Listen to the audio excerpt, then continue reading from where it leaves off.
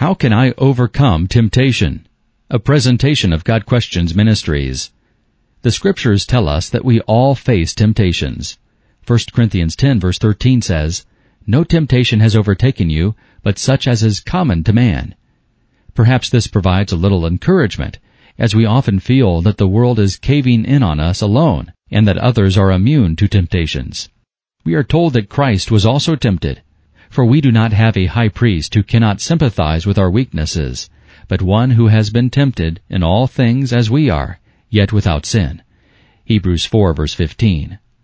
Where then do these temptations come from? First of all, they do not come from God, although He does allow them. James 1 verse 13 says, "For God cannot be tempted by evil, and He Himself does not tempt anyone." In the first chapter of Job, we see that God allowed Satan to tempt Job, but with restrictions. Satan is roaming around on the earth like a lion, seeking people to devour. 1 Peter 5 verse 8. Verse 9 tells us to resist him, knowing that other Christians are also experiencing his attacks. By these passages, we can know that temptations come from Satan. We see in James 1 verse 14 that temptation originates in us as well. We are tempted when we are carried away and enticed by our own lust. We allow ourselves to think certain thoughts, allow ourselves to go places we should not go, and make decisions based on our lusts that lead us into the temptation. How then do we resist the temptations? First of all, we must return to the example of Jesus being tempted in the wilderness by Satan in Matthew 4 verses 1 through 11. Each of Satan's temptations was met with the same answer, "It is written," followed by Scripture.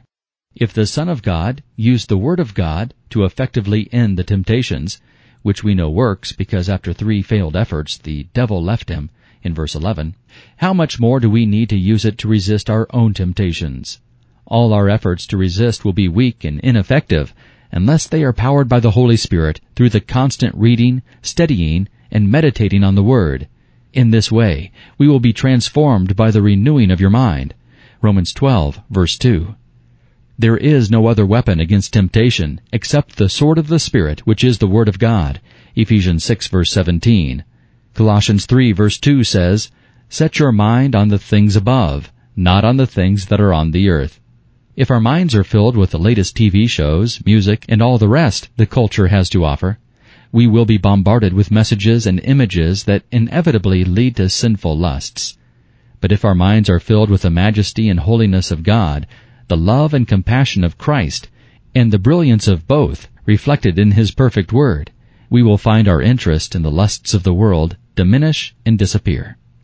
But without the Word's influence on our minds, we are open to anything Satan wants to throw at us. Here then is the only means to guard our hearts and minds in order to keep the sources of temptation away from us. Remember the words of Christ to His disciples in the garden on the night of His betrayal. "Keep watching and praying, that you may not enter into temptation. The spirit is willing, but the flesh is weak." Matthew 26, verse 41. Most Christians would not openly want to jump into sin, yet we cannot resist falling into it because our flesh is not strong enough to resist. We place ourselves in situations and fill our minds with lustful passions, and that leads us into sin. We need to renew our thinking, as we are told in Romans 12, verses 1 and 2. We need no longer think as the world thinks or walk in the same way that the world walks.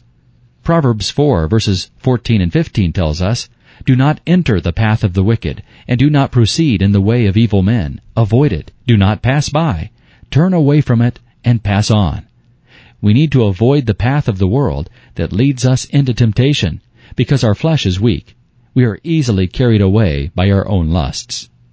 Matthew 5, verse 29 has some excellent advice.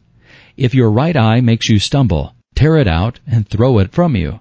For it is better for you to lose one of the parts of your body than for your whole body to be thrown into hell." That sounds pretty severe. Well, sin is severe. Jesus is not saying that we literally need to remove body parts. Cutting out the eye is a drastic measure. And Jesus is teaching us that, if necessary, a drastic measure should be taken to avoid sin. This has been a presentation of God Questions Ministries, www.godquestions.org.